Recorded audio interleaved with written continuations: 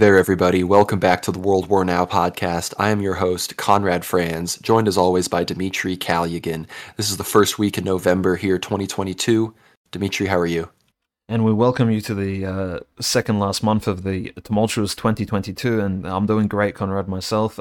We have a lot of things to speak about, especially some of the religious aspects of the current geopolitical as well as metaphilosophical landscape. I think there's some great stuff we can touch upon on this episode, but I'm doing all right overall, very hyped. I'm good as well. I'm a little tired, but I think this is going to boost me some energy a little bit talking about some of this stuff. And this is going to be one of those episodes where there's not really going to be any other content like this on the internet, so strap in for that. But before we started recording, we were kind of talking about, are people going to start thinking that we just like talk about whatever's in the news and not just about our more niche thing of geopolitics? But in many ways, the arc of history is kind of bending towards us, and whether it's even something like Kanye West or what's going on in England or what's going on even in random parts of South America, like it. You only have to read one or two articles before you hear something that me and Dmitry have been talking about for a long time at this point. So I think, not to just say we're vindicated all day, every day, but in many ways, the world is becoming more metapolitical, more metaphysical in this way. So it all seems relevant at times. Yeah, I think today mainly we'll begin this podcast by just speaking about some of the religious background to what the future may hold, and I guess what we're going to mention primarily is an article by Father Joseph where he speaks about the prophecies relating to Russia and the future affairs of the world. And by prophecies we mean literally predictions by Christian saints, in particular, of course, Orthodox Christian saints, which speak about the future of not just world affairs but geopolitics, Russia, about how things will eventually, I guess, according to God's will, play out. If of course the state of the world remains in a certain disbalance, which it is right now, and I guess these prophecies, we'll see how they relate to reality, and of course some of these great events that are occurring at the moment, especially when it comes to the war in Ukraine and other things around the world. So yeah, no, we have midterms coming up in America, which I think a lot of us hope could be the beginning of an off-ramp to the U.S. Adventure in funding the Ukrainian project, but we'll get to that in a little bit. And yeah, with we've talked about prophecies of Saint Lawrence before, of Chernigov, who's a great Ukrainian Russian saint. We've talked about the words of Metropolitan Theophitos, a living saint of this day, the words of his spiritual fathers, perhaps Saint Paisios and some others. But this piece by Father Joseph really brings out some of the most relevant, and as well as, you should read the whole article. We'll of course link it in the show notes on YouTube and Substack, but it also provides a lot of good context from him, and about the understanding of orthodoxy, of Antichrist, of nation, and these kinds of things. So it's a great resource. I recommend anyone who is even curious about Christianity and geopolitics and just Christian history to read it. But with all that being said, is there anyone in particular you want to start us off with first, Dmitry? We want to hear the words directly. We don't need paraphrases from us jokers. yeah, I guess we'll begin in the particular Substack. Father Joseph begins with the prophecy of an Orthodox monk named Elder Porphyrius of Glinsk. Now, Elder Porphyrius passed away in 1868, so this is close to over 150 years ago, and this is essentially will be just reading Elder Porphyrius' words, and he writes, "In due course, faith will collapse in Russia, the brilliance of earthly glory will blind the mind, the word of truth will be defiled, but with regard to the faith, some from among the people, unknown to the world, will come forward and restore what was scorned." So that's the citation. Of course, as in all Orthodox tradition, even going back to the Old Testament, a lot of the written word was of course taken down from the verbal tradition passed on through generations. So of course Elder Porphyrius probably did not write this prophecy himself.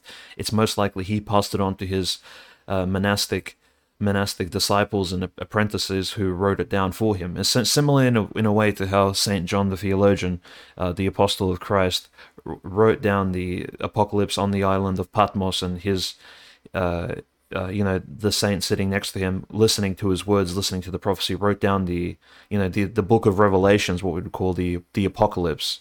So Elder Porphyrius' prophecy, essentially, we can say it's just a couple of sentences, but it speaks about the fact that faith will collapse in Russia. And this is him writing in the 1800s, which Russia at the time, the Russian Empire, was a very orthodox, a hugely successful orthodox imperial, like about imperial superpower, essentially. It wasn't as economically mighty or militarily mighty as the British Empire, but in terms of influence over the world, it was doing evangelical work. It had the faith of the Orthodox people was spreading throughout the world. It was a huge source of missionary zeal.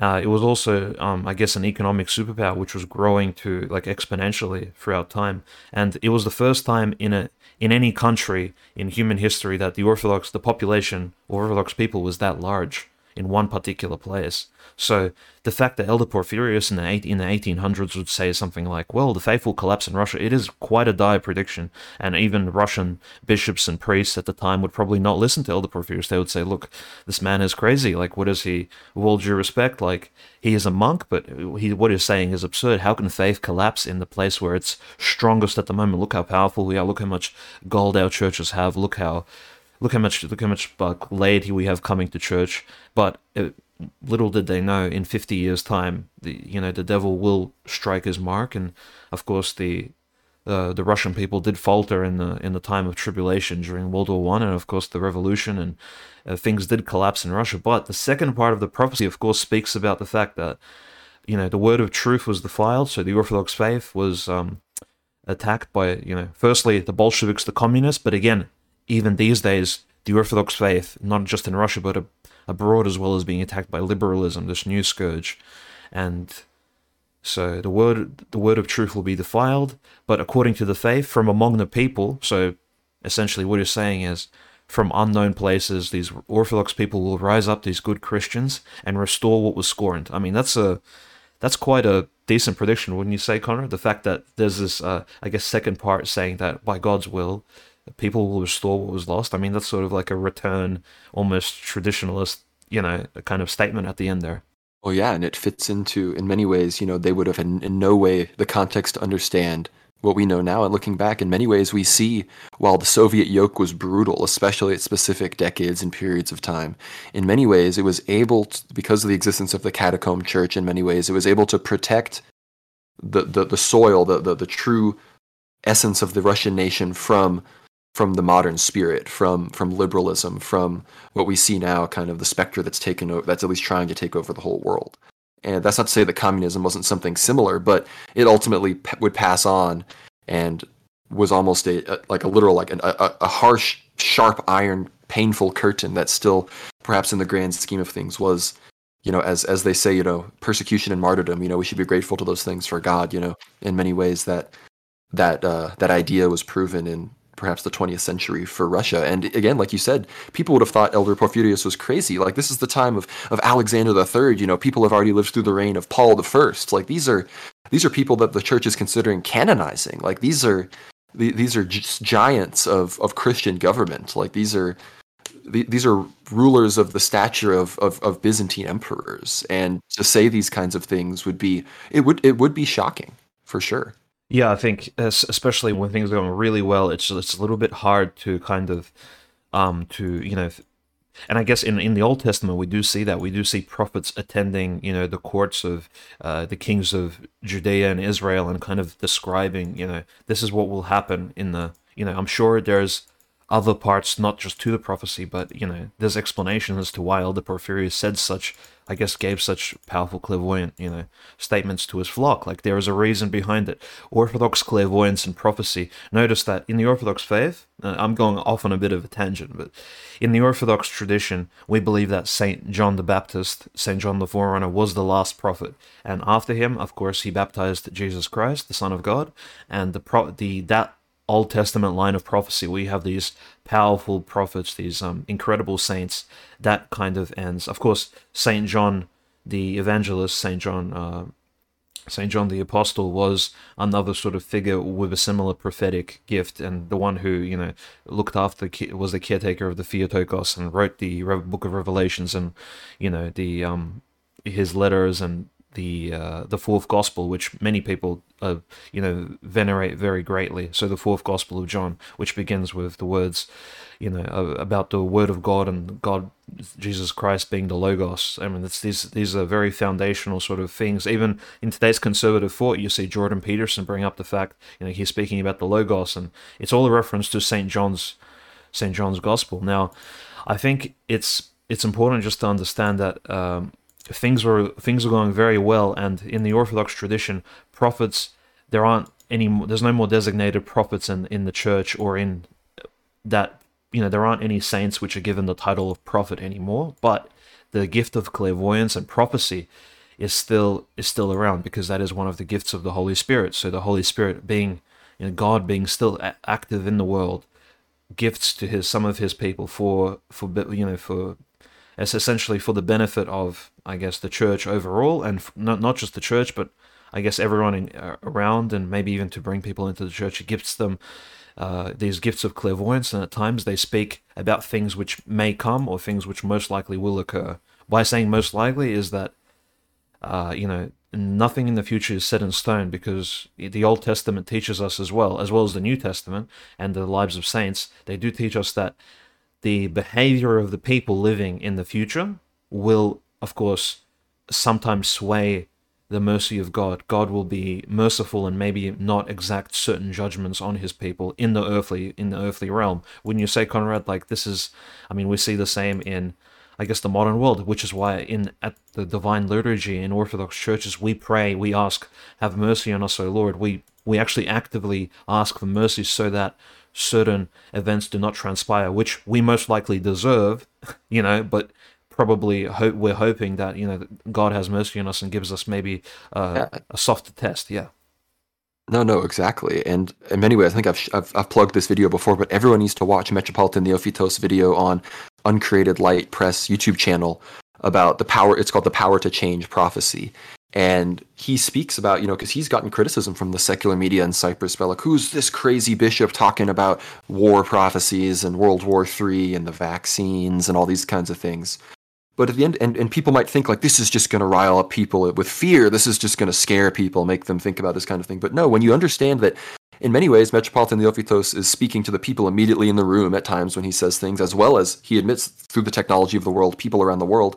When prayerful people hear things like that, their response isn't fear and freaking out. Their response is prayer.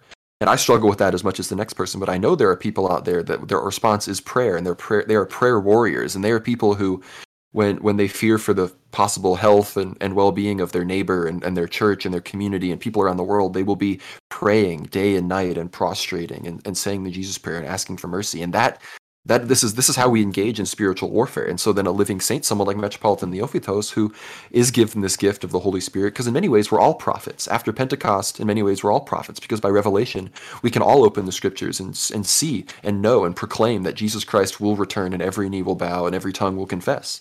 And everyone has that ability. Everyone has the power to proclaim those words because it's the truth.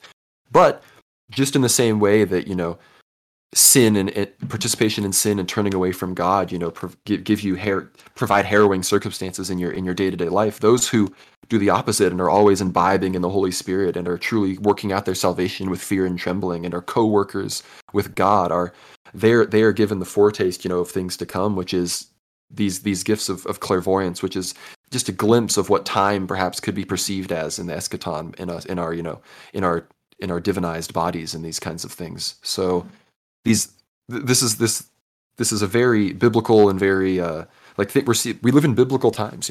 I would go so far as to say that. And to keep going with some of these prophecies, though, so we don't spend too much. We want to make sure that you hear that in many ways this was something that the saints of Russia were really almost in unison about. And we have Archimandrite Jonah, Archimandrite being a priest monk. He says in 1902, "You will see what will happen in 50 years' time. Everyone will forsake the law of God and will fall away from the faith, but then they will again come to their senses and turn back and live in a Christian manner." And that's very similar to what Elder Porphyrios said.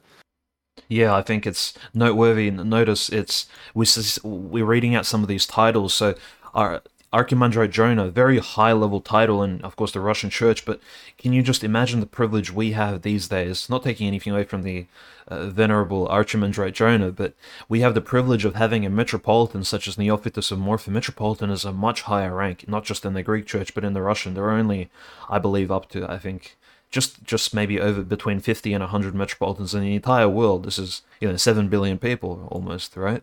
So a metropolitan is a very high title in the church, and we have a metropolitan openly, almost clairvoyantly speaking to not just Orthodox people, but to the entire world, warning them of the events to come and that they should turn to Christ. And here, even like this is so God is sending us some of his highest, most respected leaders to kind of proclaim his word and to give these warnings about what the future will hold. And of course, we're referencing Metropolitan Neophytus of Morphu's clairvoyant statements at the beginning of COVID, the COVID pandemic in March, and I think it was April. No, it was even prior to that, right? It was January, February 2020. So, Oh, it was yeah. February 2020, as well as his words in the past just 5 years about Ukraine and about war and about, with Russia. He's spoken very openly about all of these things. Yeah. And again, he's the spiritual child of three saints of our time. Saint Paisios, probably the most well known for his prophetic clairvoyance, is very, very well known for that. And so it's like, yeah, like Dimitri Mm. said, having bishops, and it's truly the wheat is being separated from the tares. And we talk about how in many, like Metropolitan Neophytos, it's very important that has this saintly succession behind him. And reading the prophecies of these pre-revolutionary Russian saints, it helps you understand how the saints and the martyrs were able to endure, because they understood that they were coming from a lineage of other saints, and they knew that that cloud of witnesses in heaven above them was praying them on, and that those people had given them these words and these of comfort. Imagine having heard this.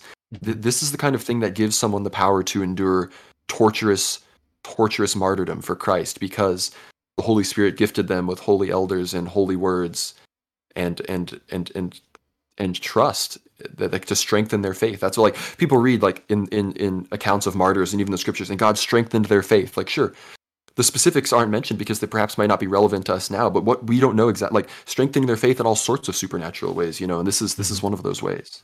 Yeah, I think, and even in a very worldly sense, just the fact that notice some of these prophecies, they're like they predict something dire to occur. In this case, both Archimandrite Jonah and Elder Porphyrios, they both speak about an event that will come, which is the Russian Revolution. In our time, of course, the Russian Revolution was 100 years ago. We know the tragic outcomes of that and the Civil War, and of course the other tragedies of the 20th century, and so on and so forth.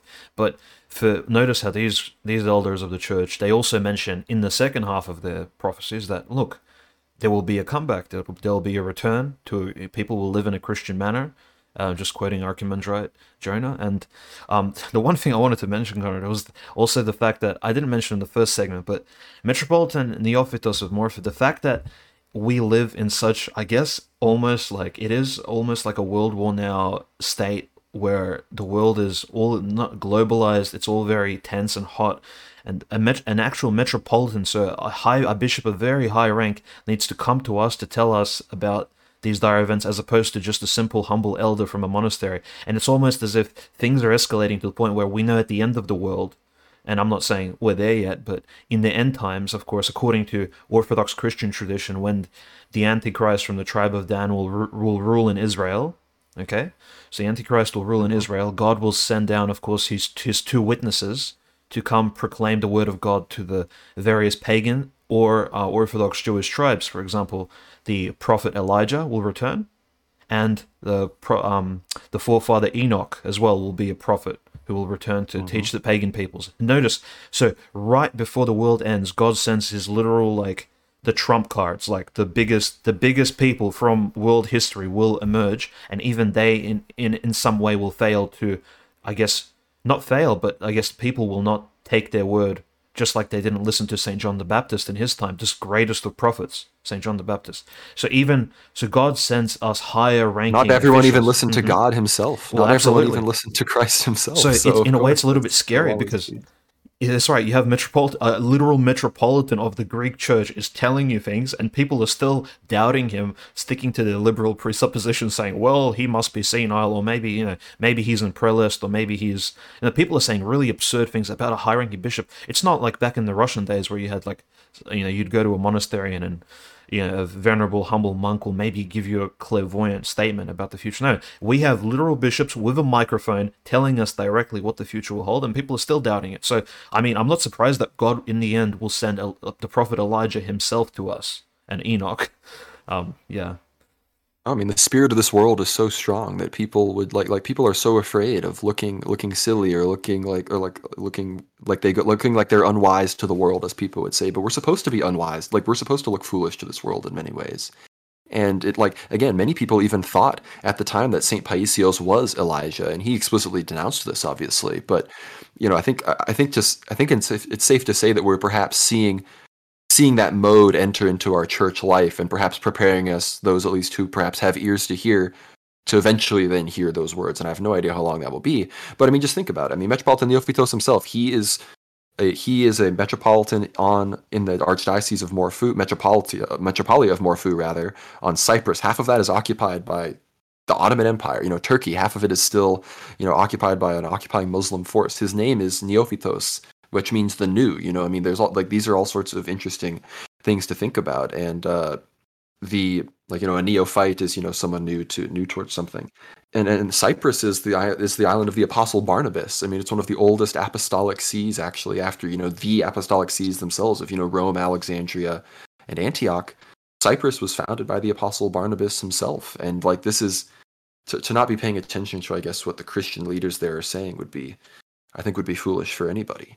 But do you want to perhaps hit us with some of these next ones, Dimitri, Yeah, and I maybe think maybe say something about that, but then we'll move on. no, yeah, I think it's really, I think, important to pay attention to the words of our bishops, especially those who have proven time and time again to be, proper leaders of the faith and who have an active role in, I suppose, defending the Orthodox faith. Metropolitan Neophytus is not just someone who comes out every now and then and gives a statement. No, he actually not only leads his people in his local diocese, but he also defends the faith in apologetic terms against Catholics, against certain zealous Muslims, etc., etc. So he's actually, his work, it goes beyond just making viral statements which become popular online. So don't be mistaken here. He's, in terms of, if anyone listens and says, well, this must be someone who's just doing things for clout, maybe like an Andrew Tate, like making statements which will go viral. No. These Orthodox clairvoyant statements, this is of a different level, of course. And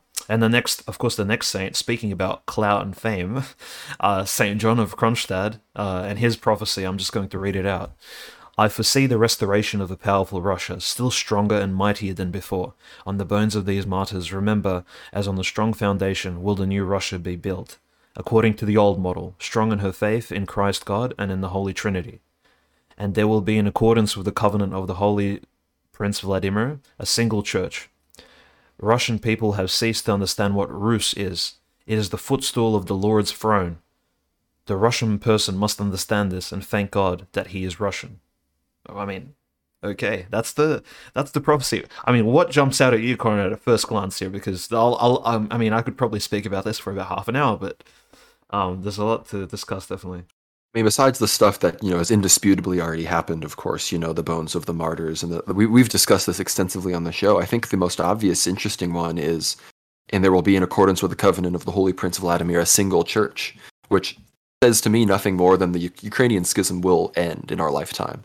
Yeah, That's what I think, at least. absolutely. Notice how during St. John's time there was no schism in the Russian church. It's very interesting that the Russian church essentially was united. Of course, the Russian church, people need to understand, it's called the Church of Russia. This is what we're speaking about, the local Orthodox jurisdiction of, I mean, called the Church of Moscow, the Russian church. Now, that church is not just for Russians. It's actually very multicultural. It has Japanese people, it has Mongolians, Chinese, Uzbekistani, Kazakhstani people, all the various tribesmen of Russia, Siberia, Alaska. I mean, even Americans at one point, before the American church gained its independence, was also under I guess under the armour of the Russian Church, and so the Russian I mean, Church, I'm in the yeah. Antiochian church with Saint Raphael of Brooklyn is like kind of considered our main guy. He was under the patronage of Tsar Nicholas II, and he was an Arab speaker. Yeah, so we have even Middle Easterners as members of the Russian Church is simply an administrative jurisdiction, but yes, it does cater primarily to the tripartite Russian speaking peoples, which is why the language which they use is Church Slavonic at the Divine Liturgy. And what are these tripartite? What is this like triune conglomeration here? Well, we're speaking about the Russians, or what they call the ethnic group is the Great Russians, which live on the main Russian mainland, I suppose, surrounding Moscow, St. Petersburg, Novgorod, and those areas. And then you have, of course, the Belarusians, which live close to the Baltic in the west, and the Malorussians. And of course, I'd add there's probably a lot more variance there, but the Malorussian people, as or today, what they're called, Ukrainians, especially. So we have these triune peoples all united under one church, and more than that, we have people from China also members of the Russian church, etc., etc. So notice St. John, he mentions the church will be one single whole. The schisms will finish. They will end, at least, of course, for a time, hopefully. But at the moment, we don't really see that, do we? But so it's probably a prophecy, and not even about the Soviet times when the church was repressed to the point of, the Orthodox Church was in survival mode essentially, especially in the Russian mainland and the Soviet Union. Now we're going to see an unlocking, I guess, kind of a looking forward towards what he's speaking about. He mentions Holy Prince Vladimir, which is, of course, the baptizer of Rus, the great prince who was living in Kiev, who, I guess, baptized all of Russia, took on the faith from the Orthodox Greeks. Like, this imagery is being brought up in geopolitics in the Russian-Ukrainian war right now. Ukrainians are claiming that Saint Vladimir is some sort of Ukrainian forefather, but Saint Vladimir, first and foremost, was a great Orthodox saint, firstly. And of course, he was also from an ancient Russian dynasty. And Russian back then, it meant not just specifically Great Russian, but Ukrainians and Russians were one people. We have one ancestry. We weren't divided, even not even culturally back then. It was one entire sort of ethnic unity. Yes, diverse in certain areas, but again, united by these great saints and leaders. Oh, exactly. And even in the Russian church, there are even places for, Anglo-Germans like me. I mean, Tsarina Alexandra, she was an English aficionado of German heritage, and she's today a great empress, confessor, martyr of our church. And I was going to read the next one from Elder Aristocles of Moscow from 1918, which this one gets a little esoteric. He says, "An evil will shortly take Russia, and wherever this evil goes, rivers of blood will flow. It is not the Russian soul, but an imposition on the Russian soul. It is not an ideology nor a philosophy, but a spirit from hell. In the last days, Germany will be divided. France will be just nothing. Italy will be judged by natural disasters. Britain will lose her empire and all her colonies, and will come to almost total ruin, but will be saved by praying enthroned women. America will feed the world, but will finally collapse." So I want to hear your thoughts on some of that, Dimitri. There's a lot there. Yeah, I mean, and a lot, of course, a lot is kind of shrouded from our eyes. I mean, for example, when he mentions praying in friend women, like, who exactly is he speaking about here? Like, is he speaking about, Queen Elizabeth II, or is there somebody else who, isn't yet revealed to us, or what exactly is happening?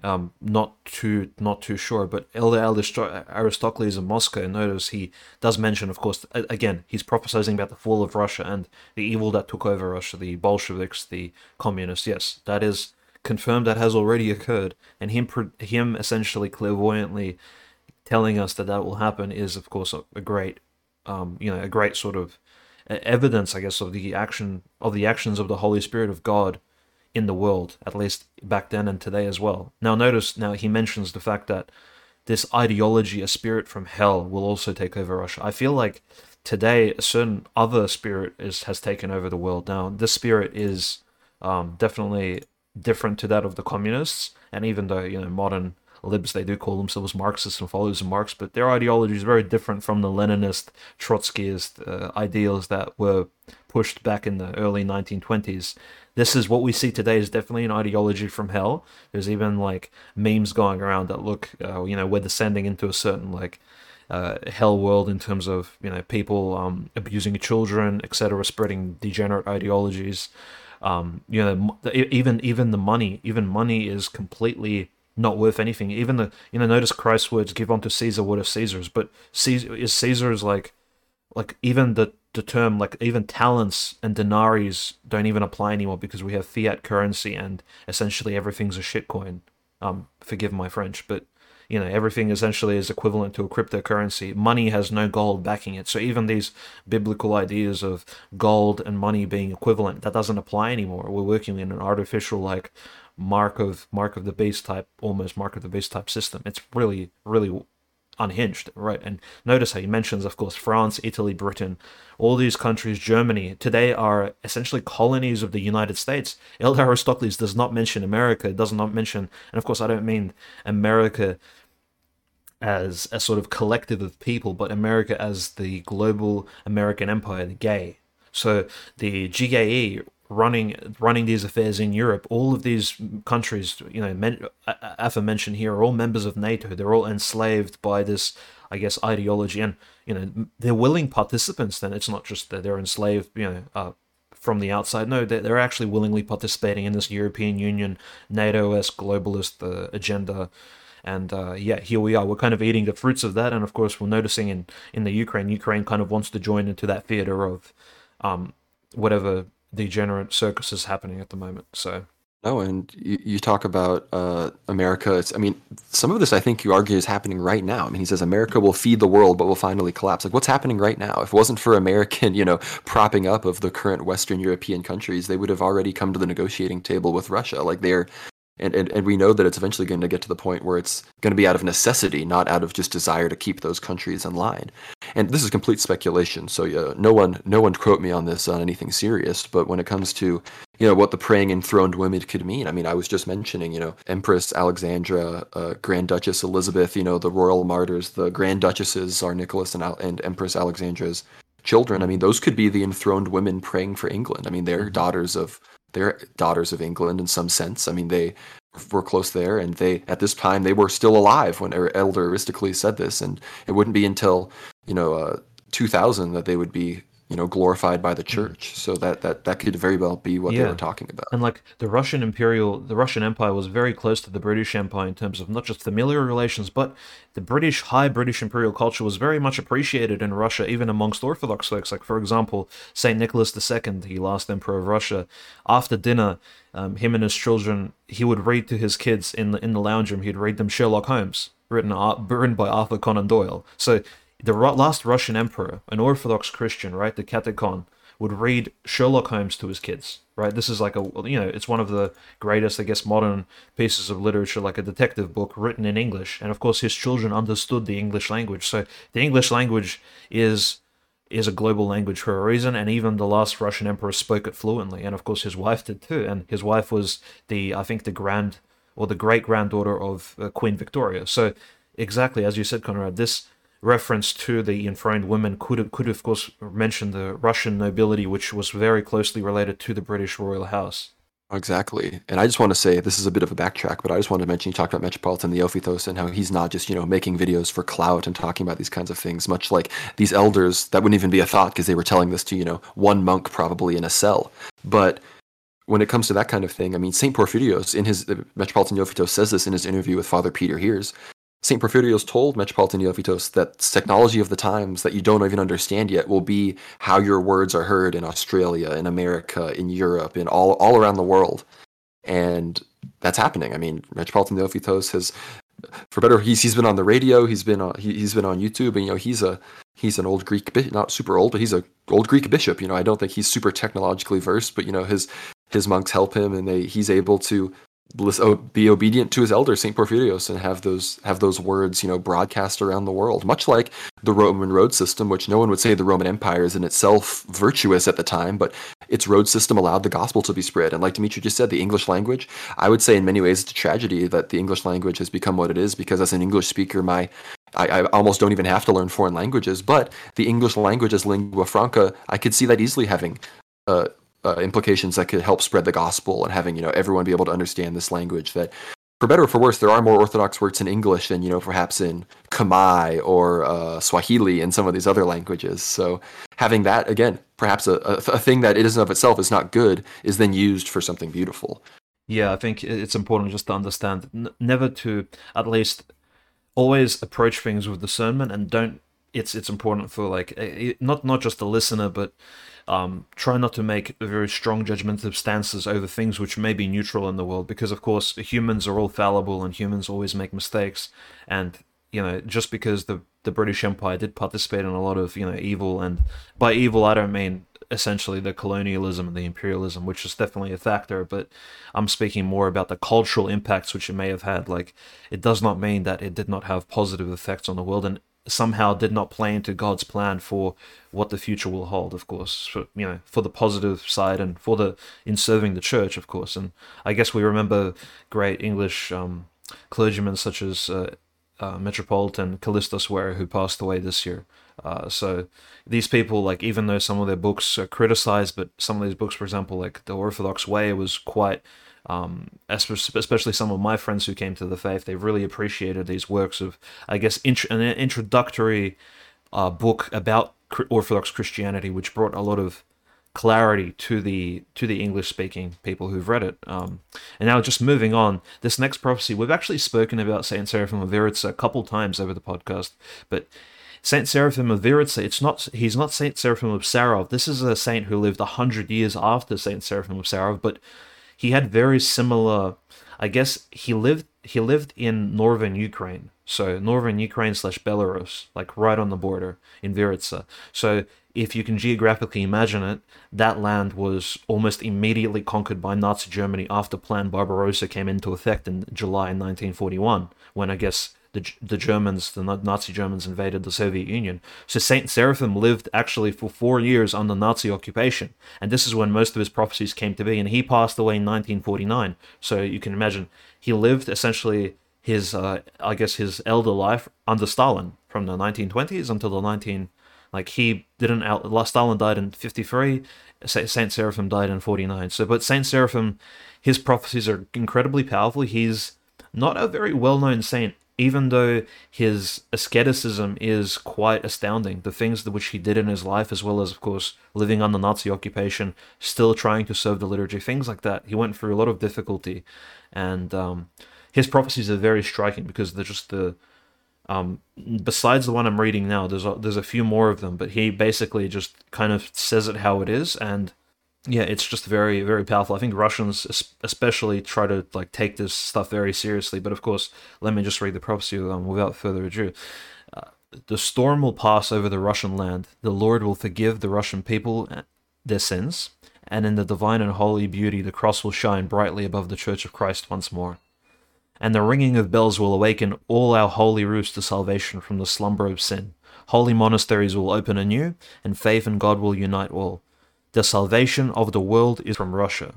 Like, really powerful final statement there. Essentially, he's claiming, well, Saint Seraphim, through his clairvoyance, God is telling us that Russia will be an engine, a tool of God to provide missionary work and spread orthodoxy around the world. I think like that's nothing short of the truth, at least at this point.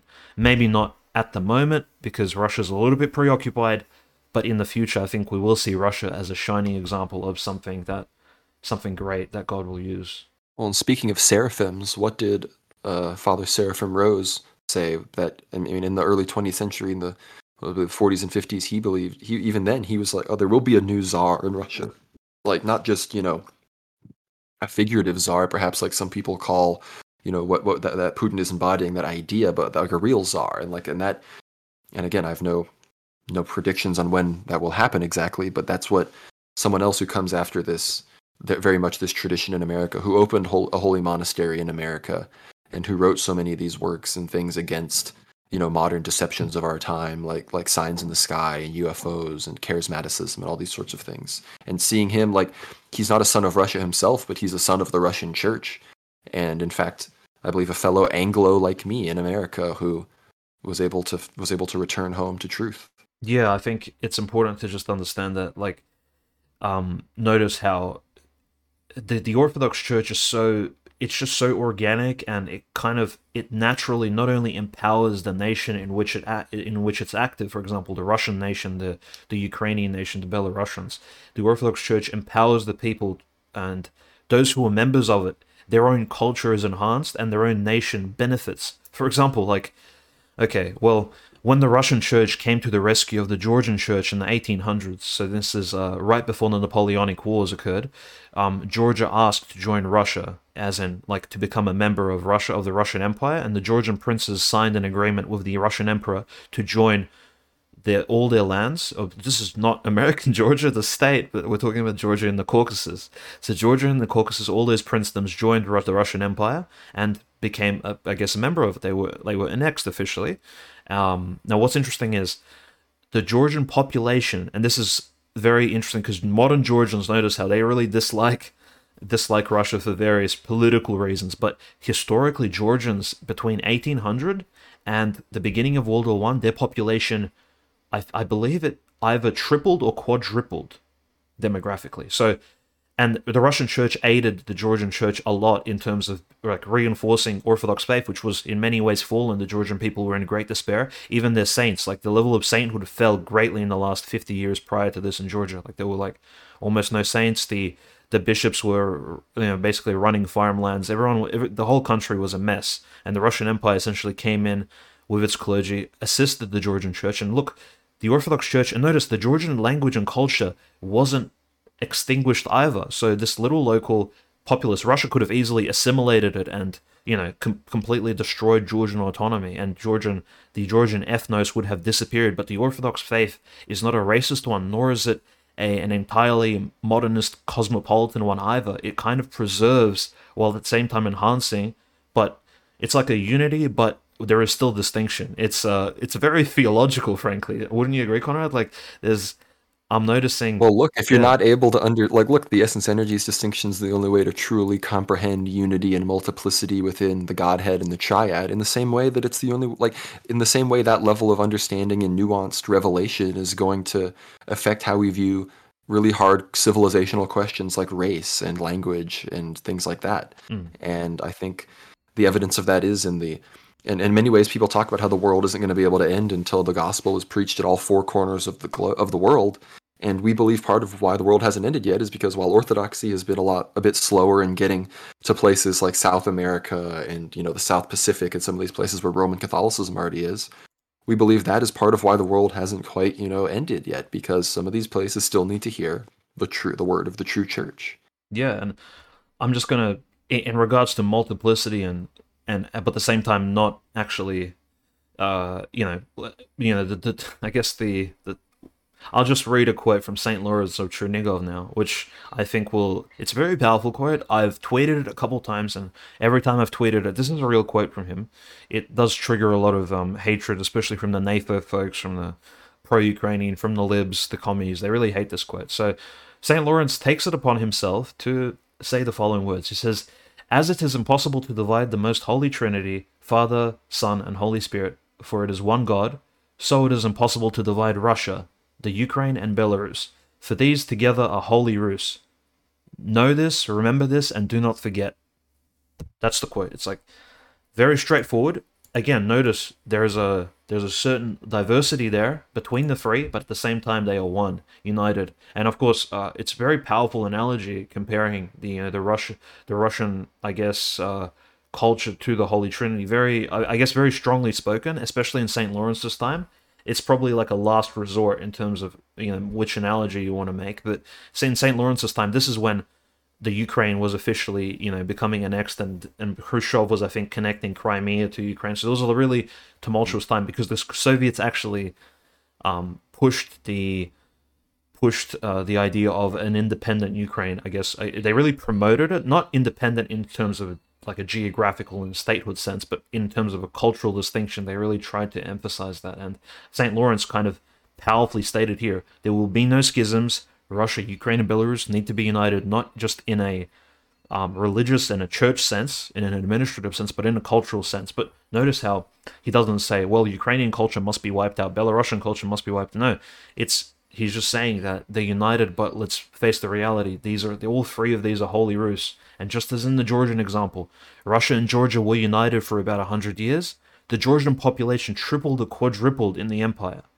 This is like, you can read about this, this is incredible growth. Okay, then this is not even crazy technological innovations. Probably didn't even reach the Caucasus. Let's be honest here. In those 100 years, but the population literally tripled, quadrupled, and the Georgian culture was not wiped out under the protection of Russia. So we have essentially an ethnic minority surviving and thriving under the alongside a larger ethnic minority which is also thriving and surviving. So I think these are really good things to keep in mind, especially for folks in the right wing and in the, I guess, members of the base department on Twitter, that the Orthodox faith, it accommodates the nationalisms of all sorts, but you need to keep in mind we're coming at this not from a materialistic perspective, but firstly a spiritual one. Exactly. And these people might be scandalized by those kinds of things, but frankly, the scriptures say that all the nations will bow, will come before Christ. The identifier of you as your nation is a way that Jesus Christ sees you, not so like people think that borders and ethnicity is fake. No,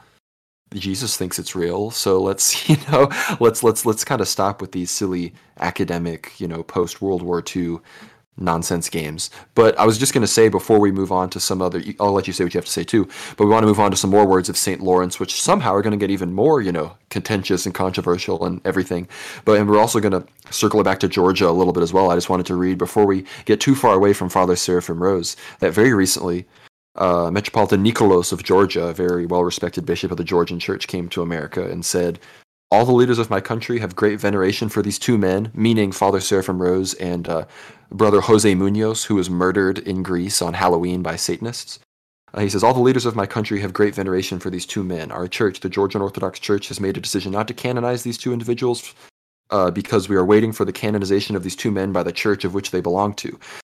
He says he feels it is his duty to travel to various local Orthodox churches and speak out in favor of the canonization of a very important righteous monk. He's talking about Father Seraphim.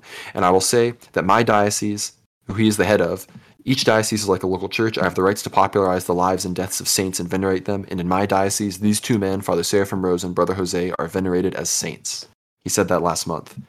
And just, to make sure that we talk about Georgia and everything, in many ways, Georgia, while they do have some problems with interacting with the GAE, their church has done a very good job of preserving what I consider the true ecumenical Orthodox tradition, like the true pan-Orthodox tradition, where they do a very good job of venerating Russian saints, of venerating Serbian saints, and they venerate American saints perhaps even better than some Americans do. So, seeing Georgia preserved in that way, I think that we have, after Dimitri reads some more from St. Lawrence, I've got a bit from St. Gabriel of Georgia to say that will kind of tie all this together.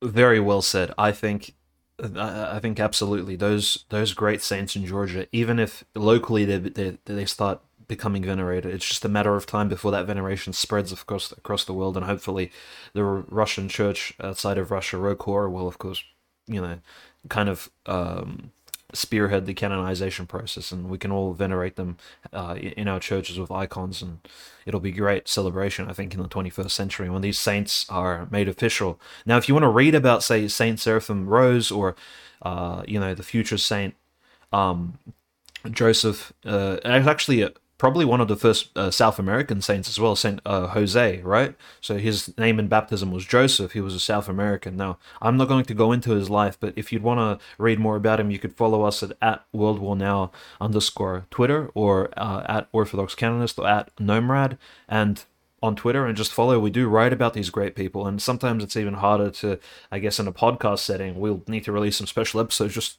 literally focusing on their lives, because they're just it's hard to even fit them in a short segment such as this one. There really is a lot of fruitfulness in terms of reading about these great saints, and even in a place such as Twitter. But of course, you can do your own research. So read about Jose Munoz of Rokor. I think it's very important to sort of appreciate these future saints in the church. Now, Saint Lawrence of Chernigov, we spoke about him plenty of times throughout most of the episodes.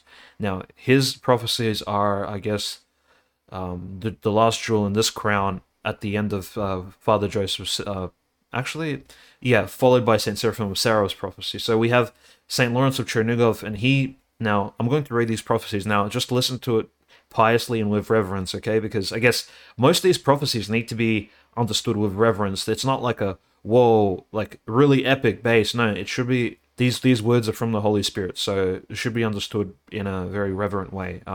So Saint Lawrence says, the whole choir of Russian saints, together with the Mother of God, begs to spare and have mercy on Russia. Then he follows, Russia, together with all the Slavic nations and lands, will constitute a mighty tsardom, so a mighty kingdom.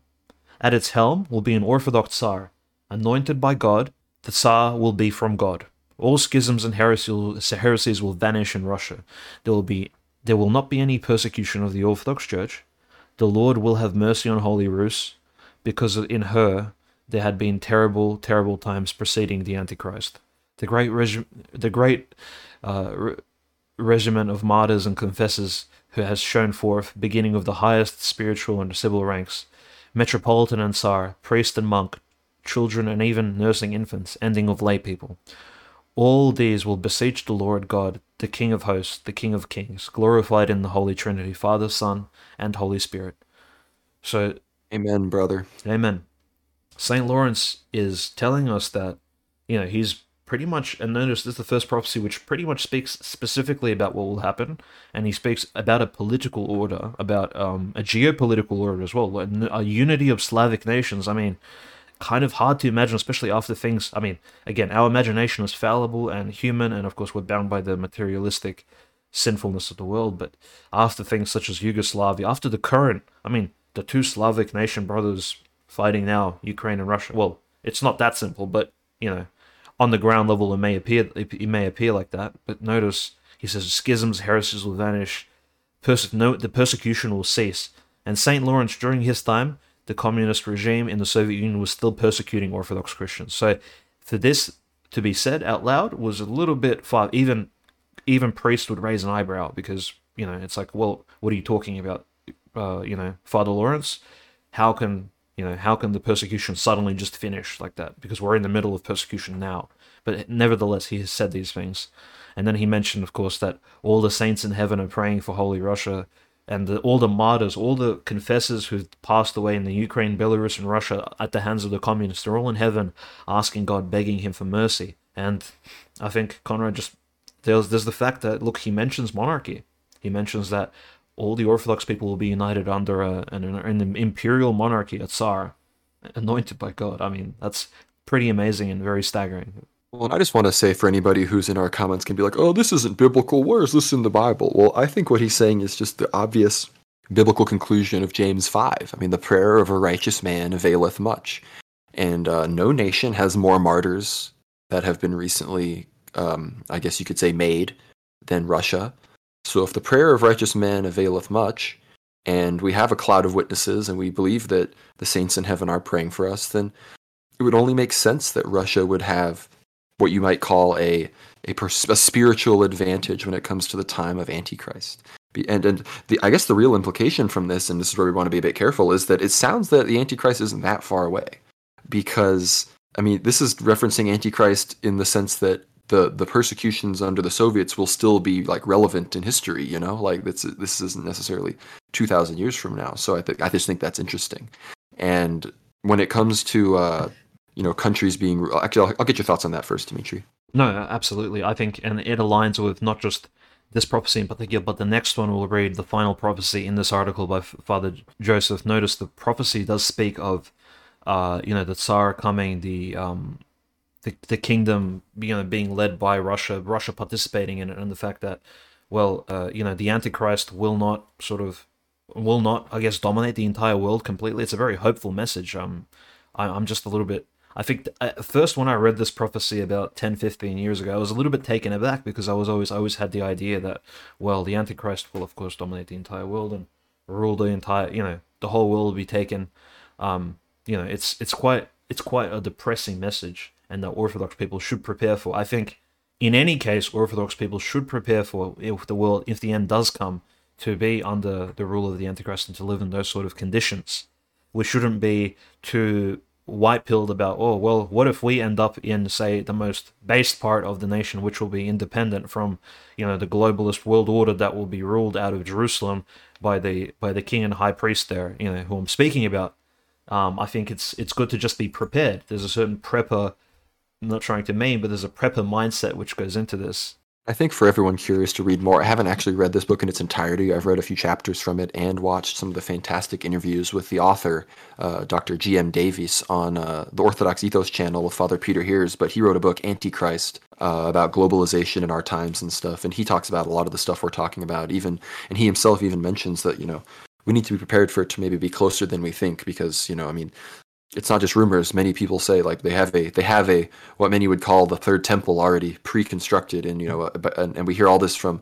They have a mock Sanhedrin now, and they even do fake animal sacrifices, preparing for perhaps future animal sacrifice on the Temple Mount. Hmm. Which we'll get into some of this other stuff when we transition away from these specific prophecies. But do you want to talk about Saint Seraphim, Dimitri? Yeah, let's just mention the final prophecy by Saint Seraphim of Sarov. Now, Saint Seraphim of Sarov was a saint who predominantly lived in the 18th century, but passed away in 1833. So didn't live even up to, I guess, what a lot of Russians would consider the end of the Russian Empire. He lived essentially at its peak, when it was at its peak strength, when you had, people like great Admiral Ushakov was around, General Suvorov was around. You had, this is the reign of Saint, Empress Catherine the Great, and of course future Saint Paul, the Emperor of Russia. You had, and Saint Seraphim was alive at this time, and this is the prophecy which he gives.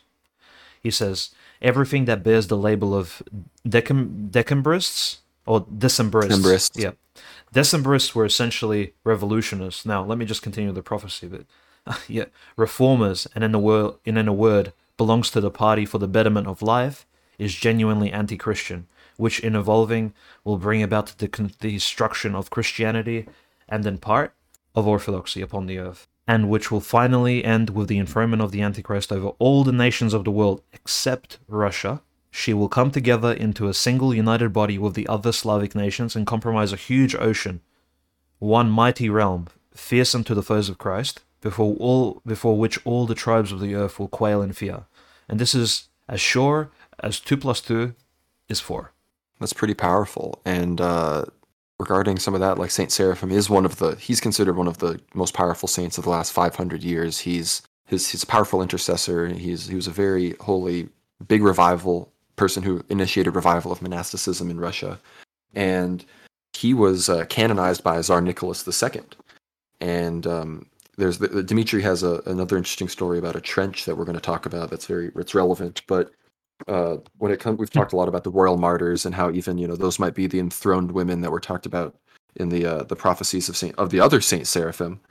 Oh, we know, or if that was the other saint. Regardless, when Saint Seraphim was canonized by the Tsar during the reign of Emperor Nicholas II, before that he was visiting the monasteries and was already was venerating Seraphim before he was a saint and was preparing for his canonization. We're being a very a holy royal family, like in many ways at the time that the Russians had been doing in the past. It was a holy roost. This empire was an Orthodox empire, and at one point they came to the monastery, and the nuns gave the Tsar on like a silver platter. They gave him this letter that had been preserved from Saint Seraphim by kind of his lay disciple Motovilov, who is one of the main reasons we have so many of the stories of Saint Seraphim. And the letter was delivered to the Tsar, and it's not known exactly what it is said, but Saint Seraphim had told him to give it to the Tsar that is to canonize him. And it said that after he read it, he was extremely upset and was in a state of depressed contemplation for a long time, and so it's understood largely by the church that it likely foretold his martyrdom. Yeah, and not just that. I think not only would the letter have a prophecy in it, which, mind you, as Conrad just said, we don't know the contents of the letter that was given to Emperor Nicholas right at the end of his reign. Now, notice that Saint Seraphim passed away in 1833, and Emperor Nicholas may only have received this letter in 1903 at the earliest, between 1903 and 1914. So, notice it's been about 80 years, and this letter had a message to him specifically.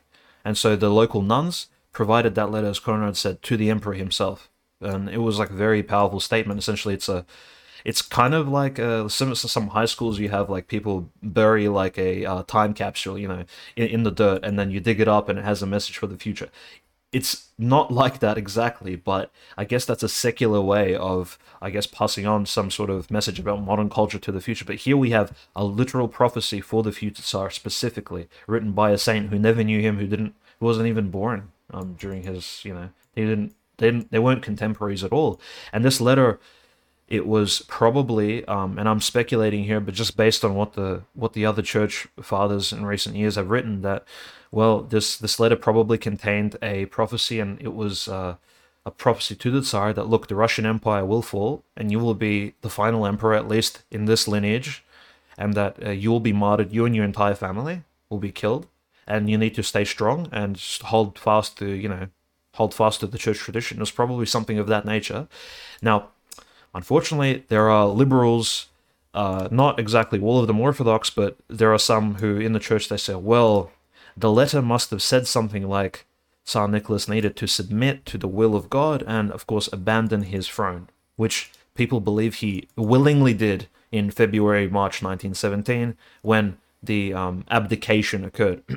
Abdication in, inverted speech marks. Like, we're speaking about apparent abdication, which was signed by a pencil on a train when he was taken in custody without, I guess, yeah. So that's a different subject, but let's just say the liberals in the Russian church even used this prophetic letter which Saint Seraphim wrote to the Tsar as a sort of way to attack Orthodox monarchy. I guess conservatism by saying, well, Saint Seraphim must have just told the Tsar that it's time to transition into a democratic liberal Russia, which is not true. So I just want to give that disclaimer now. That's already been debunked, and there's no way that has any grounding behind it. Now, one of the reasons, I'm not going to go too much into a tangent, because the crowned empresses who the saints, the elders spoke about, the elder Aristocles of Moscow mentions the crowned women praying for Britain. These women, of course, the nobility of Russia, the noble women from Germany and England would always order once they became Orthodox, they would visit these Orthodox monasteries, and some of these monasteries were those set up by Saint Seraphim. So, for example, Diveeva, it's one of the largest monasteries in Russia. It's about 4 or 5 hours drive outside of Moscow, so it's quite a long journey. But once you get there, it's just amazing view. So Diveeva Monastery, it's a convent, which means it's a female monastery for nuns. And this monastery, it's absolutely gorgeous. And Saint Seraphim, I guess I'm just going to mention the trench, the groove in the earth. It's like a Saint Seraphim during his life, while he was building this convent, he was mapping it out. And on one side of the convent, he took a plow and he plowed about 2 kilometers worth, just a line in the dirt. And of course, he said, at the end of the world, the Antichrist will not, when the Antichrist invades Russia, he will not go past this point here. This trench is one of the borders which the Antichrist will not cross, and he's going to retreat from here.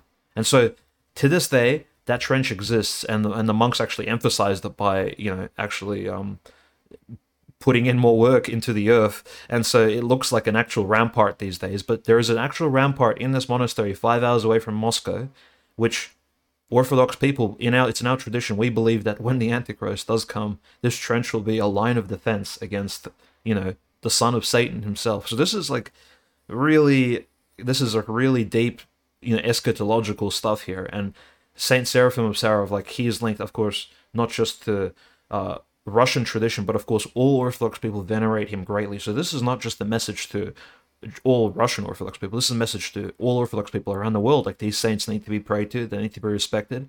And notice his clairvoyant prophecy. Let's return to it here. He mentions, of course, that he mentions the modernists, the reformers, the Decembrists, right? He's speaking about the liberals, the Freemasons of his day. Again, liberalism today, we don't even, it's worse than Decembrists and reformers of Saint Seraphim's time. These liberals of today are like miles and multiplicities higher and more active and more degenerate than what I'm sure he saw in his time in the 19th century. Oh, exactly. And before we kind of move out, that we've discussed most of the prophecies we want to talk about, and I want to bring up one more, and then Dmitry is going to kind of connect some of this to some of the big things going on in the more mainstream news society. I'm looking forward to that.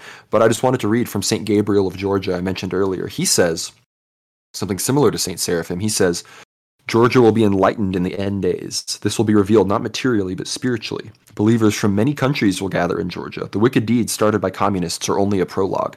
And St. Gabriel existed at the time in the Soviet Union and was actually institutionalized for burning a banner of Vladimir Lenin. And he goes on. The worst is ahead. The world has never witnessed such a sorrow from time immemorial. Georgia will be protected by the Holy Virgin, as Iveria, which means Georgia, is the country chosen by the Holy Mother of God as her lot. And so he talks about, and again, could perhaps this connect with what Saint Seraphim and the other Saint Seraphim and the other saints are saying about Russia? Could they both perhaps be preserved? And we talked about Georgia being this kind of, at least the church being this sort of bastion of true pan-orthodoxy. But at the same time, Georgia, the country we know, really struggles with influence from the West, and the church does its best to protest pride parades and drive them out, but the secular authorities there are really going against that. But just to finish it out with St. Gabriel, he says the most important thing out of all this, which is a whole lot more important than any of the politics, is in the last days a man will be saved by love, humility, and kindness. Kindness will open the gates of heaven. Humility will lead one into heaven. A man whose heart is filled with love will see God. So I think that's always important to keep in perspective, is that all of these things are contingent on repentance and love. And, we could be blessed by the grace of God, and some of these horrible things could not come to pass through our prayer, or perhaps be pushed down the road, or some of even the good things that we've been told to hope for could be taken away from us. So I think it's important to always have that in perspective. Yeah, amen. I think it's really important. Notice how we need to stay prayerful, no matter what the prophecies say, no matter how dire the predictions and how difficult the tribulations ahead of us, and no matter how bad the news, frankly, because we've said on many episodes, the media tends to accentuate and exaggerate the anxiety we face, and of course, I think it's very obvious, and even in modern times, for example, like certain notice certain news comes out, like people speak their mind openly online, for example, and they get shut down. I think one of the great stories of the week, I think, is probably the famous African American rapper Kanye West.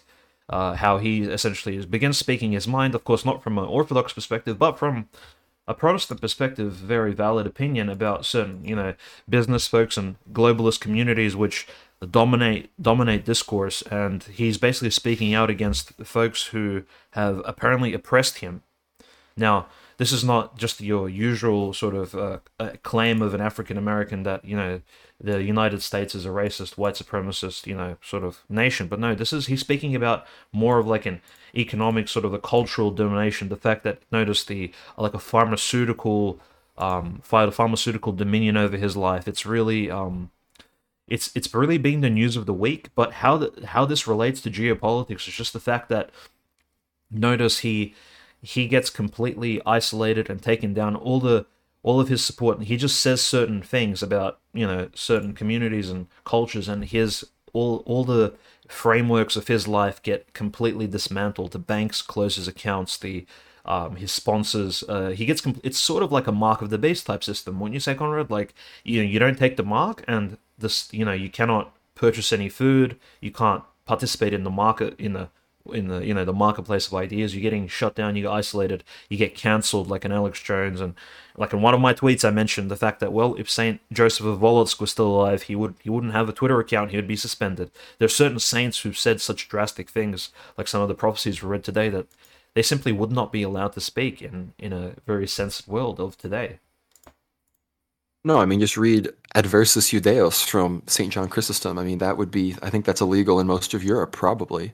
But I think when it comes to what Kanye is saying and everything, Jonathan Pajot, who we really enjoy, he had some good comments on this, that be sure, don't dismiss the fool. He puts Kanye as kind of fulfilling this fool archetype, who's very important in society, because the fool is free to mock who the others are not free to mock. The court jester is given permission perhaps to mock the king. And we're kind of seeing that Kanye perhaps doesn't so much have permission as he's sort of taking permission.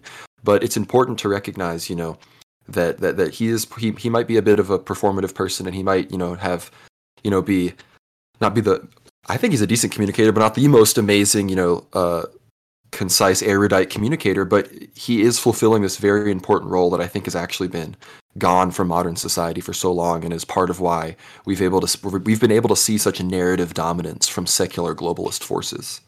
Yeah, and like notice it's the same globalist forces who tend to support Ukraine no matter what. So again, geopolitically speaking, remember it's the what is the current thing? The current thing was COVID. The current thing was shutting down Alex Jones, fining him. The current thing is now, oh, Kanye is this really evil, bigoted man. But notice Kanye is just speaking his mind at the end of the day. He's just an example. And I mean, he's a Protestant Christian, but he's still a Christian. He still believes that Jesus Christ is the Son of God. He believes in the Holy Trinity. Like, he does have, he doesn't follow the exact theology of the Nicene Creed or Orthodoxy, but he has these ideas, and notice how he's just being shut down mercilessly. Again, we spoke about love and the fact that um, all Christians should act of love, but these forces opposing, say, not just Kanye, but I guess conservatism and Christianity in the world, these forces aren't Christians, so they don't do things with love. It's usually like the same hatred we see online towards Russia today. It's like very infused, very it's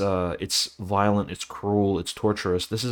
Has nothing to do with Christian tradition or I guess the Christian church tradition going back thousands of years. This is something completely different. It's almost like a completely different religion, and probably related to whatever globalist project they have for the end of the world. Frankly, this is a prototype of the Antichrist system of censorship, which I'm sure he will use on the aforementioned, forefather Enoch and the prophet Elijah when the end times come, to kind of put a halt to their prophecies as well. So, and then I'm not comparing, of course, Kanye to a prophet Elijah, but the fact that someone like Kanye can't even speak his mind, and he's just a rapper. Like, he said some pretty crazy stuff in the past. Like, he's an African American musician.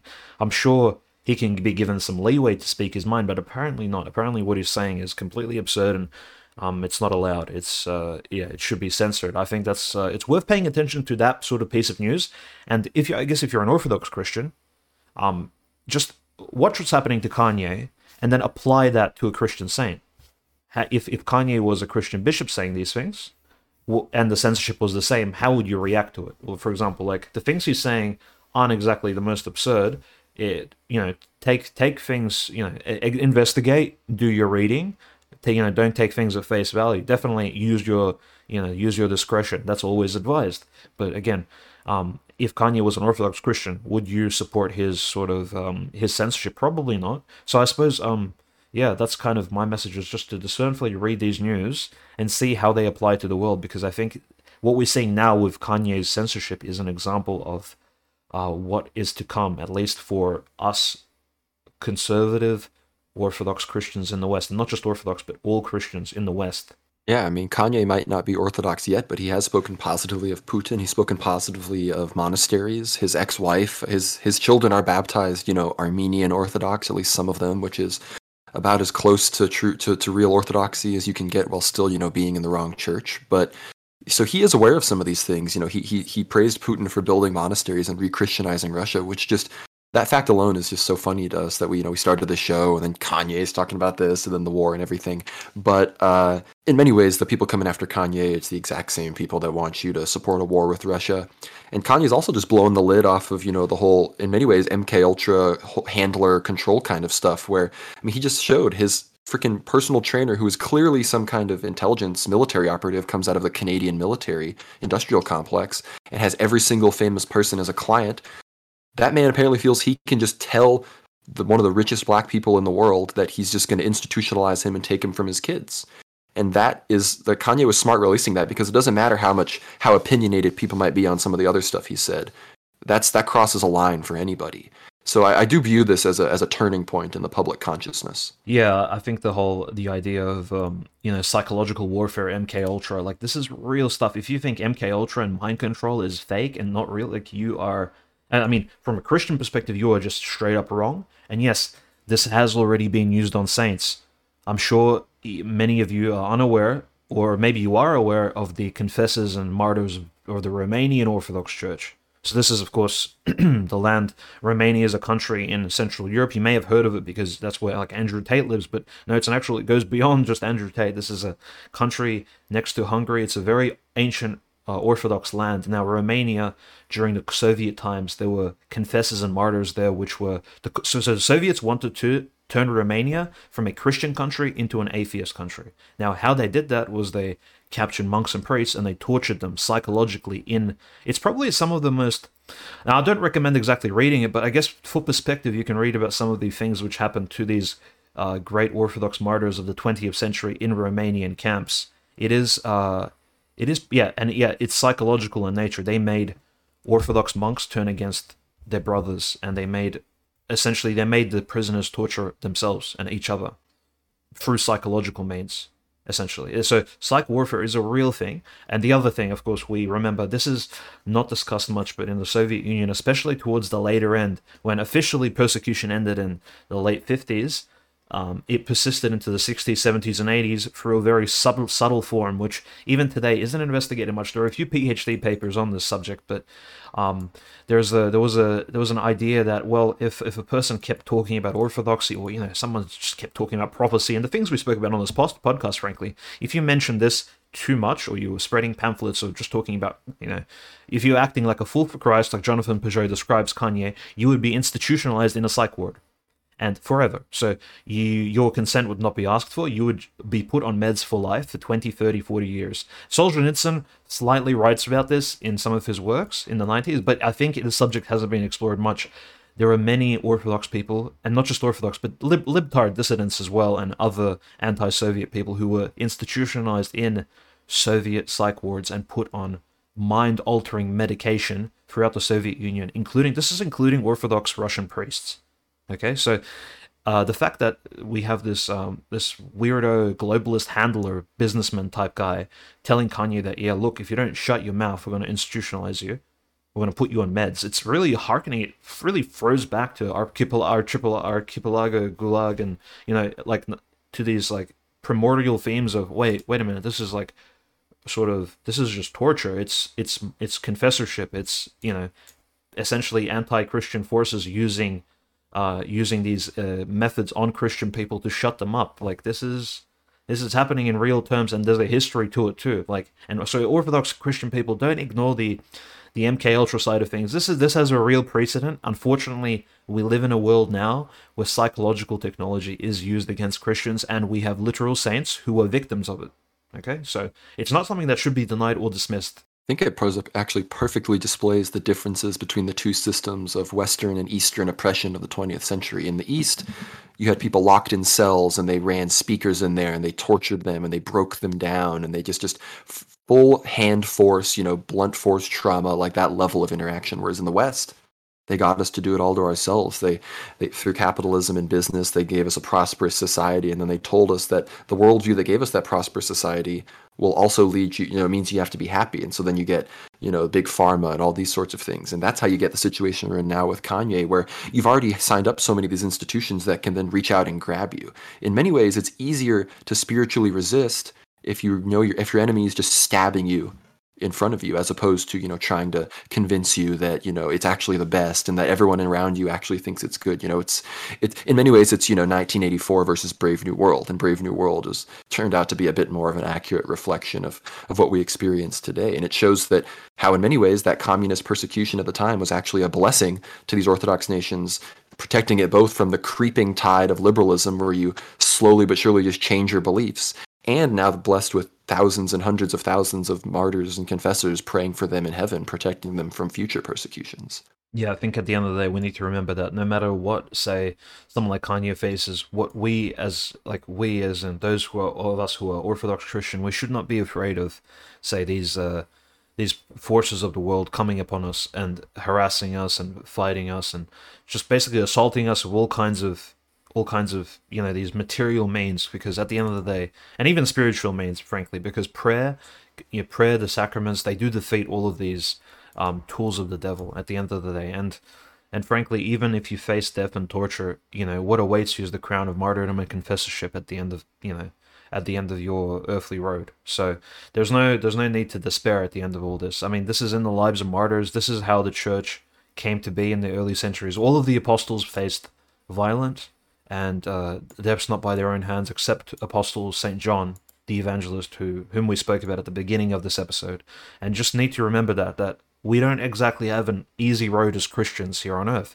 And of course, I'm sure in the Islamic tradition, there's this own understanding of, facing your enemy and having tenacity and not being intimidated. But I guess we do face this common Dajjal in the West. And notice how even Kadyrov and all these Iranians, they have this common understanding. They're like, okay, this Western evil, which, as Conrad mentioned, slowly destroys our culture. It needs to be faced. Like, even if Muslims and Orthodox Christians do not agree, at least we agree in this one thing, that this Western, by Western, I don't even mean Western as in, oh, it's Western and it's bad. No, it's just this globalist, I guess we call it what it is, a globalist Western liberalism is the particular tool of the devil at the moment, being used to dismantle conservative societies around the world, whether they're Muslim, Christian, Orthodox Christian especially. Of course, these are all of these things are being destroyed. And I would even say Orthodox Jewish society needs to be very wary of exactly what liberalism can bring to them. So I think all these things need to be taken into account. Well, maybe if Orthodox Jews can start to realize this from that political side, they can also start to then see who the true, Messiah is in some of these regards. Because we do believe that at some regard, like those Jews who reject Christ will be the main force of Antichrist. But before that happens, some of them will accept Christ because there will, because that'll be the end. Like that'll be where the line gets really drawn. So some of them, we need to pray that even our greatest enemies, we need to pray that they also convert. And I think this is a good. Unless you want to say one other thing, Dimitri, I think we're nearing the end here. So I just want to talk about a few things regarding the Black Sea, Ukraine, some politics, Nord Stream stuff. We'll talk about that for maybe 5-10 minutes and then land the plane. But anything else you wanted to say, Dimitri? No, I think the prophecy angle, we can speak about it for hours, obviously, but it's just I guess this article by Father Joseph, Father Joe, you can read it on his Substack. So the article's title, if you just Google these words, Antichrist will reign everywhere except Russia. And it's a Substack article. The Substack name is movingtorussia.substack.com. You can give it a read there. It only takes about 5-6 minutes to read, but of course, it's a good one to bookmark because having read these sources in Russian, Father Joe's translation here is actually spot on, and he does provide citations and things. So the article is actually very good on the Substack. I would bookmark it for the future or even print it out because if the Substack goes down, you might want to have this on record. These prophecies are real; they are substantiated. So yeah, do keep a clear account of them. Oh yeah, that's very true. And be sure to follow Father Joe's newsletter and some of the other stuff he does on Substack. And we're going to have Father Joe on actually next week. So if that doesn't happen, apologies for saying this. Some things could come up, but as of now, we're planning on doing that. And regardless, we will be interviewing Father Joe in the near future. So look forward to that. I'm very much looking forward to it. But to get into some of the last few things we got to talk about on this here podcast is some of the stuff with Russia. We know with Turkey, we really like to talk about Russia-Turkey on this show. The grain deal became very contentious. Russia pulled out of that grain deal that allowed certain Ukrainian ships to go to be marked as humanitarian food aid, to not be searched by Russian ships. Turkey was facilitating this as well, as they are the other main power on the Black Sea, with the Bosphorus and everything, which is so relevant to the current climate. But right now, Russia, they left it, and now they're getting back into it. And then Turkey kind of was really mad and even asserted that even if Russia wasn't in, they would still be protecting Ukrainian ships. So we're finally seeing some friction between what was otherwise a stalwart kind of alliance with Erdogan and Putin. But finally, as Metropolitan Yofitos said, as if overnight, the Russians and Turks will turn on each other. So it's like we might start to see something that could perhaps precipitate, or at least the type of conflict when it comes to control over the Black Sea that could precipitate a turn in Russo-Turkish relations. Yeah, that's right, and I think it's important just to understand as well that Russians still have certain forces in Syria still there, but the only connection between the Syrian Russian forces and Russia itself is through the Bosphorus Strait. So all the infrastructure they built in Syria, in Damascus, in the port of Tartu, like all these connections that the Russians have to the Mediterranean, they all flow through Turkey. So Turkey, limiting Russian transport, for example, would have huge geopolitical implications on I guess Russian external foreign policy outlook in the future. If Russia ever wishes to return to Syria, to sort of rebuild and to invest, I mean, yeah, and the grain deal, of course, it just shows Russia's approach to this point has been especially soft towards the Ukrainians. I think, and this is one of the bizarre things, the bridges over the Dnieper River are still active. The Ukrainians are still transporting vehicles, machinery, etc. Military, like not humanitarian and food, but especially military, like tanks are going over these bridges. The bridges are still there, they're still standing. Electricity until the last month has been completely untouched. Gas has still flown through the Russian pipes into the Ukrainian homes and military bases as well. So the Russians are really taking a very hands-off approach. Not hands-off, but I suppose, like a soft approach, a very humanitarian way. They're conducting this war and special military operation in a very, I guess, a very Christian way in a sense. Like they're really giving the Ukrainians almost every opportunity to, at one point, sit down at a negotiations table, which frankly should have happened in April in Turkey, and communicate both of their opinions, and then of course sign a peace treaty. But it's just not happening. Zelensky, for whatever reason, like the madman that he is continuing with this lunacy. And now, of course, we're speaking about grain shipments being delayed, and these countries arguing over, say, food. Now, notice we're coming up to winter now, so yeah. And what happens during the winter? Of course, famously, this we have images in our heads come up of like the Golodomor. And Ukraine right now is already having food shortages, gas shortages. There's issues because, of course, in the conflict, it's not like the gas and electricity is being intentionally destroyed. I mean, now it is, but it hasn't been for the entire year. It's that there will be actual, almost natural disaster like implications on this territory that is in the conflict now. I think this will have huge rundown effects if this grain thing doesn't pan out as, say, I don't know, in the Ukrainian favor. Oh, and it's one of those things where Erdogan is, very much flexing his muscles here because he knows that in some sense Russia needs to keep him on their side. But we talk about his time is coming up. He's got elections and he is not the favorite to win. So that like just do not underestimate how much the Turkish elections are going to shift the balance of power because Turkey is the most powerful military in NATO besides the United States. So it's just one of the most relevant countries when it comes to literally our entire podcast as well as just anybody's geopolitical analysis. And unless Dimitri has anything else he wants to say on Turkey, Erdogan, elections, maybe some prophecies about that, I want to briefly, at least I would be remiss to not mention the Liz Truss phone stuff. So you have anything you want to say, Dimitri? No, I think it's important to move on to like Liz Truss and just exactly that whole conversation, which occurred. Of course, Russia again being very transparent in its sources and what kind of resources their spies are gathering in the West. And the SMS that Liz Truss sent, to Blinken right on the, was it like minutes after the Nord Stream 1 exploded, and she basically messaged Anthony Blinken telling him it's done. Okay, this is of course, this event we spoke about for weeks now. Finally, we have I guess, a main suspect. It's like a murder mystery, an Arthur Conan Doyle novel, and now it's coming to the point of wait a minute, the murderer is kind of revealing himself. And yeah, I'm just wondering what your thoughts are on that, Conrad. Like, I think honestly, it's I don't know if there's any way to prosecute Liz Truss. I guess she's not really a powerful politician anymore in the British scene, but like I'm not sure, has she exposed herself? Have they gotten too cocky, shall we say? Well, it's definitely a good look for the Brits that they got rid of that disaster. Not that they replaced her with anything better, but it's just I think her incompetence was showing through even before we realized that. So this is just a bit embarrassing for I think British statecraft as a whole. Not to say that I'm pro Winston Churchill, but like this is like at least he had political gifts. Like this is just like this stuff is just embarrassing. And I'll just frankly say it. This is how I would have told you it went down. You get the Brits to do it as close as you can to the Danes. You get the Danes to investigate it, and then they just cover up on the behalf of the Americans. And it was all done at the behest of the State Department. And if you had asked me before any of this came out how it went down, that probably wouldn't have been too far from what I would have told you. So I'll just say it. The Russians I think are completely right. I think their intelligence is totally accurate.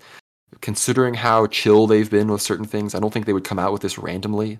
You know what I'm like? This is just one of those things where they've clearly been putting a lot of effort into the Nord Stream thing, whereas the West has hoped the media would just forget about it because the real consequences are about economically controlling Europe. It's not even as much a PR thing, but the Russians are making sure that it stays in the public imagination, and that's important. They have done a pretty poor job on the info war, but this is good. Releasing this intelligence is good. Like if like Liz Truss is now like she should be more embarrassed than Zelensky.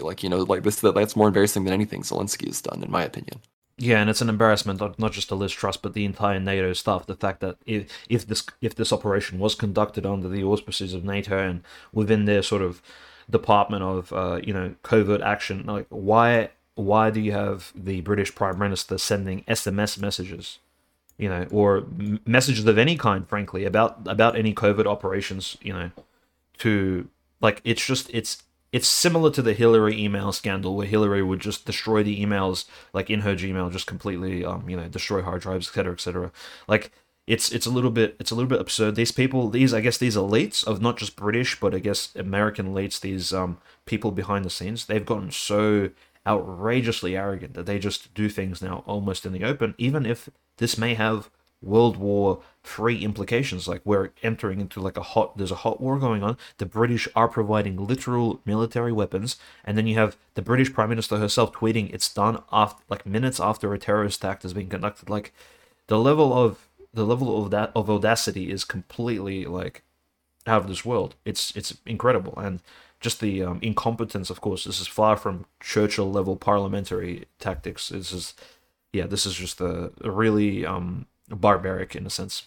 No, and it's, people wonder part of why I'm interested in non-Western politics is because it's just less of like, looks, a lot of politics is fake to a degree, but like, just even pretend, if you even have to, if you've ever had to research and pretend that some of this Western politics stuff is serious, you just know how tiresome it is because it's all fake. It's just none of it is.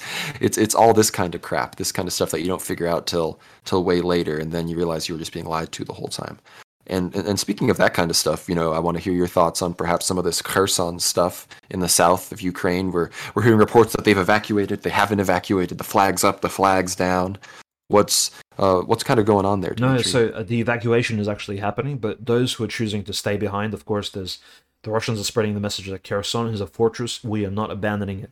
And notice the difference. Like a friend of mine, we were just chatting actually last night about this whole situation where we're chatting about the difference between the evacuation that Ukrainians apparently conducted out of Mariupol, where they would, there was footage of Ukrainian as of neo Nazis just shooting. Like there was a car driving out of Mariupol, and they would just stop the car and just shoot the people in the car, the mother, the kids, everybody. Like they would just kill people who they assumed were Russian spies. These were just refugees evacuating Mariupol before the Russians surrounded it. So compare how the Kherson people are being evacuated to how the Azov folks evacuated Mariupol. In fact, the Azov and the Ukrainian military never even evacuated Mariupol. They simply kept the citizens there as meat shields. The Russians are not doing the same. The approach is different. Again, the approach is one of love. It's loving your neighbor. It's defending.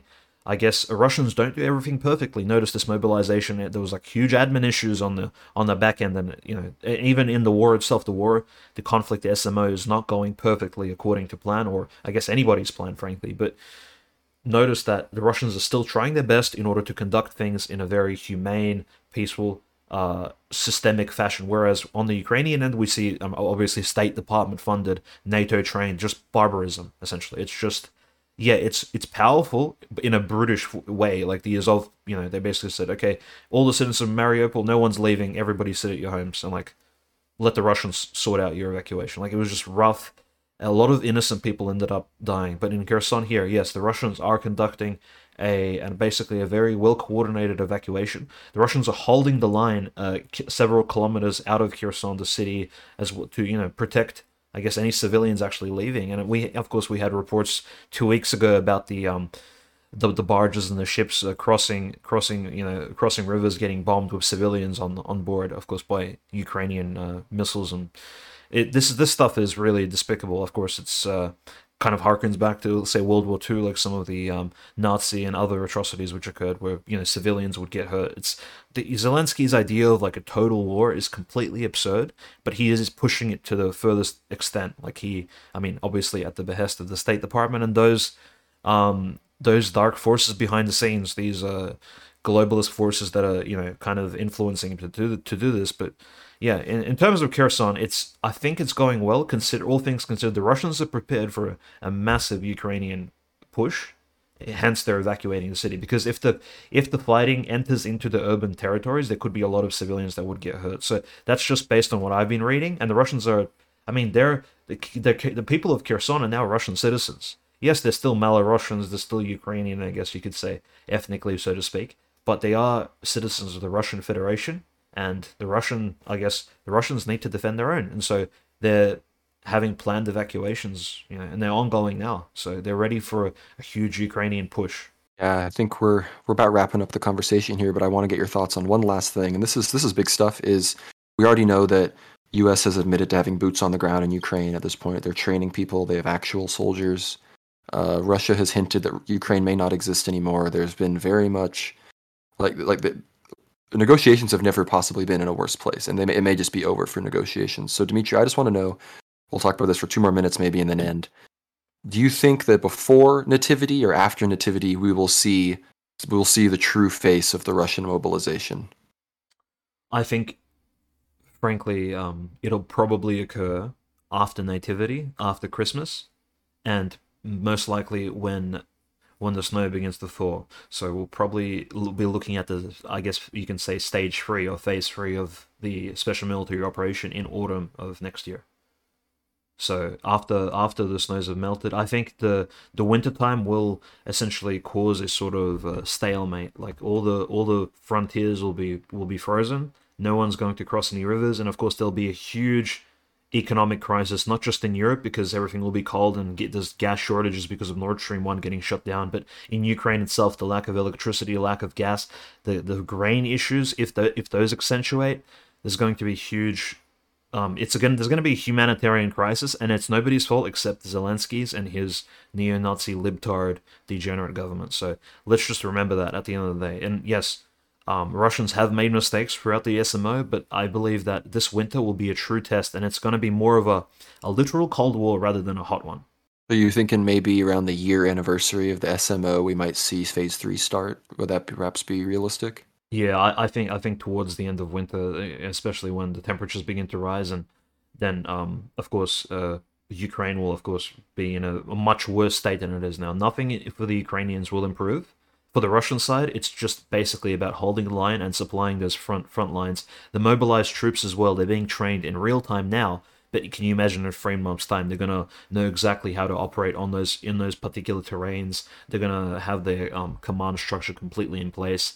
They're gonna be drilled according to whatever standard the Russian military currently has, and yeah, all the equipment will be in place. So I guess phase three will most likely occur, yeah, around February 22, February 24, and definitely in March, April. So probably between Christmas and Easter is, as you said, between Nativity and Pascha is when I think things will start to pick up again. But they will slow down soon. That's just my, I guess, prediction based on not just my opinion, but based on things that geopolitical analysts and folks on Twitter have posted. And I guess the contemporary, because look, contemporary news is mostly basically it's taken not just from mainstream media, but mostly through posts of people on the ground, through Telegram, through Twitter, through these WhatsApp platforms. Like that's where you get the real news about real time events. You don't receive it from Fox News, CNN, unfortunately, whichever other news system is popular in your country. It's mostly the stuff on the internet, the raw data, and yeah, it's telling me that we're gonna see something between Christmas and Easter next year, but soon it'll really slow down to a halt, especially towards the end of November. Completely agree. That would be what I said as well. And I just think if anyone who is, on the opposite side of this than us perhaps has made it an hour and a half into this podcast, just stop holding your breath for a big Ukrainian counteroffensive because you're going to turn purple and die. So just prepare for, at best, a little bit of intense fighting on a held line and then some hunkering down for a bit. And then, like Dimitri said. So, yeah, with all of that, this was a big episode. We kind of did it in reverse. We hit you with the prophecies first, and then hit you with geopolitics at the end. But with all that being said, thank you all so much. Be sure to subscribe to us on YouTube, World War Now. Subscribe to our Substack, worldwarnow.substack.com. Like, comment. We respond to the comments, by the way. So make a Substack account, comment. We'll answer your questions. Eventually, I'm going to start Q&A Substack threads that we'll even answer live or just in the podcast and recordings. So yeah, follow us on Twitter at World War Now _. Follow me, Gnomrad. It's a gnome, a gnome. Yeah, follow Dimitri, O Canonist, and yeah, pray for peace, pray for repentance for the world, pray for unity in the church, and pray for us. We appreciate your prayers very, very much. So we need them. Everyone does. And yeah, anything you want to leave us with, Dimitri? No, I think that's pretty much wraps it up. I just appreciate all the attention and feedback we've been receiving and the constructive criticism as well. Yeah, definitely leave good comments about how the show could be improved. Some of the recommendations on subjects you'd want to hear about as well, because we are planning to release even shorter episodes about, say, distinct subjects, for example, even historical ones, which of course lead to the current geopolitical and the political realities of the world. For example, we're planning to release an episode in the future, maybe a 45-minute segment about the Russian Revolution and our particular perspective of that event, because I guess it has shaped the world we live in today to some extent. And of course, we'll speak about things like the American Revolution, some of these more historical events, and perhaps we'll even bring on historical experts. So give us ideas about content. We may already have those ideas, but any of your perspectives that you'd want to give us, of course, provide them for Twitter in DMs and comments, and yeah, we'll definitely take them on board. Okay, so it's an open conversation. As much as your minds are open and you're using your discretion, so are we. So we wish you a blessed evening, morning, or afternoon wherever you are, and have a nice week ahead of you.